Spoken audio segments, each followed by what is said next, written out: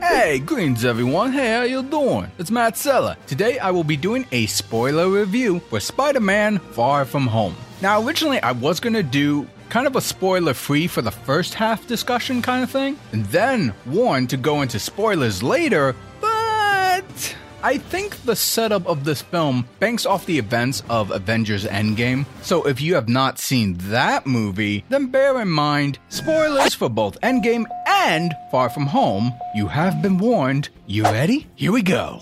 So after the events of Avengers Endgame, we kind of break down of what is a fallout and what happened with the reverse snap of the world. My wonder was what happens with those who return after the 5-year jump, come back at the same age where 5 years have passed after they were dusted? This film addresses that exactly. But as far as I could tell, it either banks on it as a joke or kind of explains where new characters come from. It didn't bother me one bit at all, mind you. I'm just glad MJ, Ned, and the bully nerd guy, I forget his name, and a few other classmates, they were all returned along with Peter. Otherwise, if they aged 5 years in contrast to Peter, I don't know, I think that would have been a little awkward. Nonetheless, it has a weird name now, The Blip, which sounds kind of trendy in my opinion, but whatever. Life goes on for these kids at high school. I'm really glad they're kind of abandoning this whole secret identity thing, and didn't make it a big tension between Aunt May and Peter as Spider-Man. In the world of the MCU thus far, it seems more like an honor, and most of the world holds anyone an affiliate of the Avengers in high regard,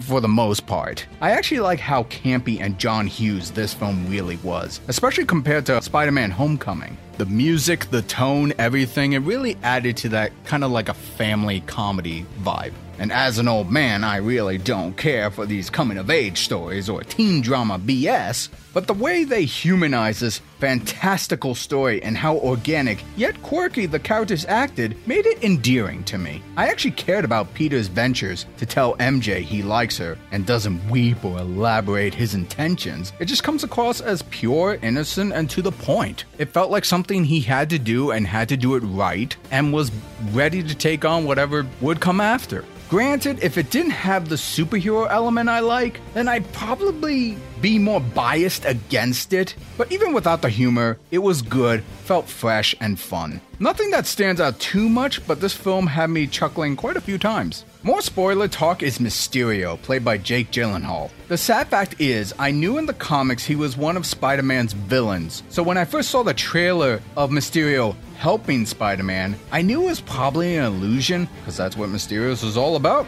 Illusions! So with the way the first half of the film was going, I was waiting for his turn to go to the dark side, to go behind the curtain and reveal his intentions. What's funny is, before seeing this movie, folks were really saying that this movie will introduce the multiverse, because that's kind of the basis of the premise of where Mysterio came from. And part of me was thinking, yeah, I don't know, I guess if you want to expand the MCU more and introduce that, sure, but I'm kind of skeptical. Surprise, surprise, I'm skeptical about everything. So when Mysterio turned into what I was expecting, I guess the multiverse thing is actually not a thing, at least not yet. However, I did not expect him to give his entire plan of deception. I think that was the biggest problem for me, was at that moment, I felt like the writers really wanted to dump all the information on me. And I'll admit, the monologue montage, how every aspect of him creating this elemental illusion with flashbacks and ties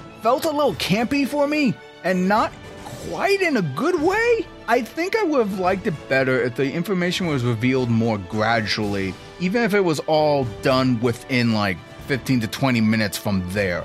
Either way, it was expected, and I wish I didn't see that coming, but if you have a hint of the comic book lore, there's really no surprise there. Although Mysterio's plan was a bit flawed in my mind, also didn't get how Fury couldn't dig up info on Mysterio's connections with Stark Tech. Then again, the post-credit scene kinda explains that with the Skrulls. One could argue that maybe he was just another man from another Earth where he did work for Stark, but not this Earth Stark. But based off how he revealed his plan, It was just an elaborate intention. So I don't know if I see enough evidence for a multiverse. It's a little hard to tell what was real and what was not. I'm always assuming after his reveal that all of it is pretty much planned fantasy. Was simply staged. That's a better way to put it. Still, it actually didn't really bother me much. Nonetheless, I felt Mysterio's overall plan was a bit convoluted, where I kind of got the Incredible Syndrome vibe for it, where he wanted to appear as a hero to the world.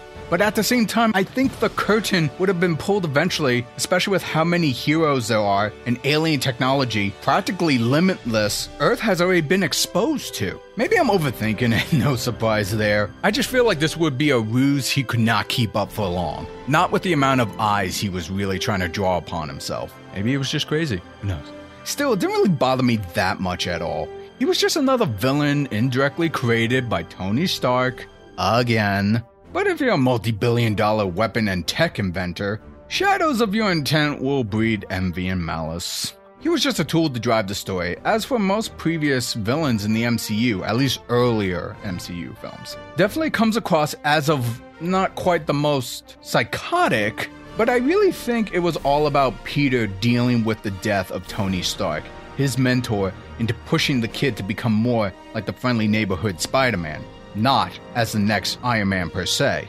I think there was a good message there, and bringing on MJ, Ned, and Aunt May into knowing Peter Parker is Spider-Man helps minimize future stories that rely on misunderstanding plot tropes. I really hate those, they're so cliche and dumb. One big thing I will mention is during the mid-credit scene, I had not had quite a big smile on my face until I saw J.K. Simmons return as J. Jonah Jameson. I was thrilled when I saw that, and reminded me back when the late great John Schnepp and John Campea would converse on their show about if they're gonna reboot a franchise, reboot everything, even the cast. All cast and very few actors could be the exception to the rule. Examples would be like James Earl Jones as Mufasa, and for this case, J.K. Simmons as J. Jonah Jameson. And when they said that, I wholeheartedly agreed. I know right now it's not quite clear if it's just like a fun little Easter egg, or in fact J.K. Simmons will be playing Jameson in the future for Tom Holland's Spider-Man films. But hey, I'm all up for it. I really hope they'll go with it. My rating overall is I was very entertained by this movie. I really liked it. I did not love it, for it didn't really have enough surprises or narrative-wise do anything new for me, but I still had fun. Felt for a lot of the characters, for what they were going through. I was entertained. That's all I asked for at the very least. And that'll do it for my spoiler review. Let me know, what did you think of the movie? Did you like it? Did you not like it? Share your thoughts. Join the conversation in the comment section below. And if you enjoy content just like this, please consider going to my Patreon at patreon.com/Matt Sella. Consider supporting me by donating as little as $1 a month. It will help go towards my podcast, animation, art, and all kinds of content made just for you. Hey, alright everyone, this is Matt Sella signing off and thanking you all for tuning in.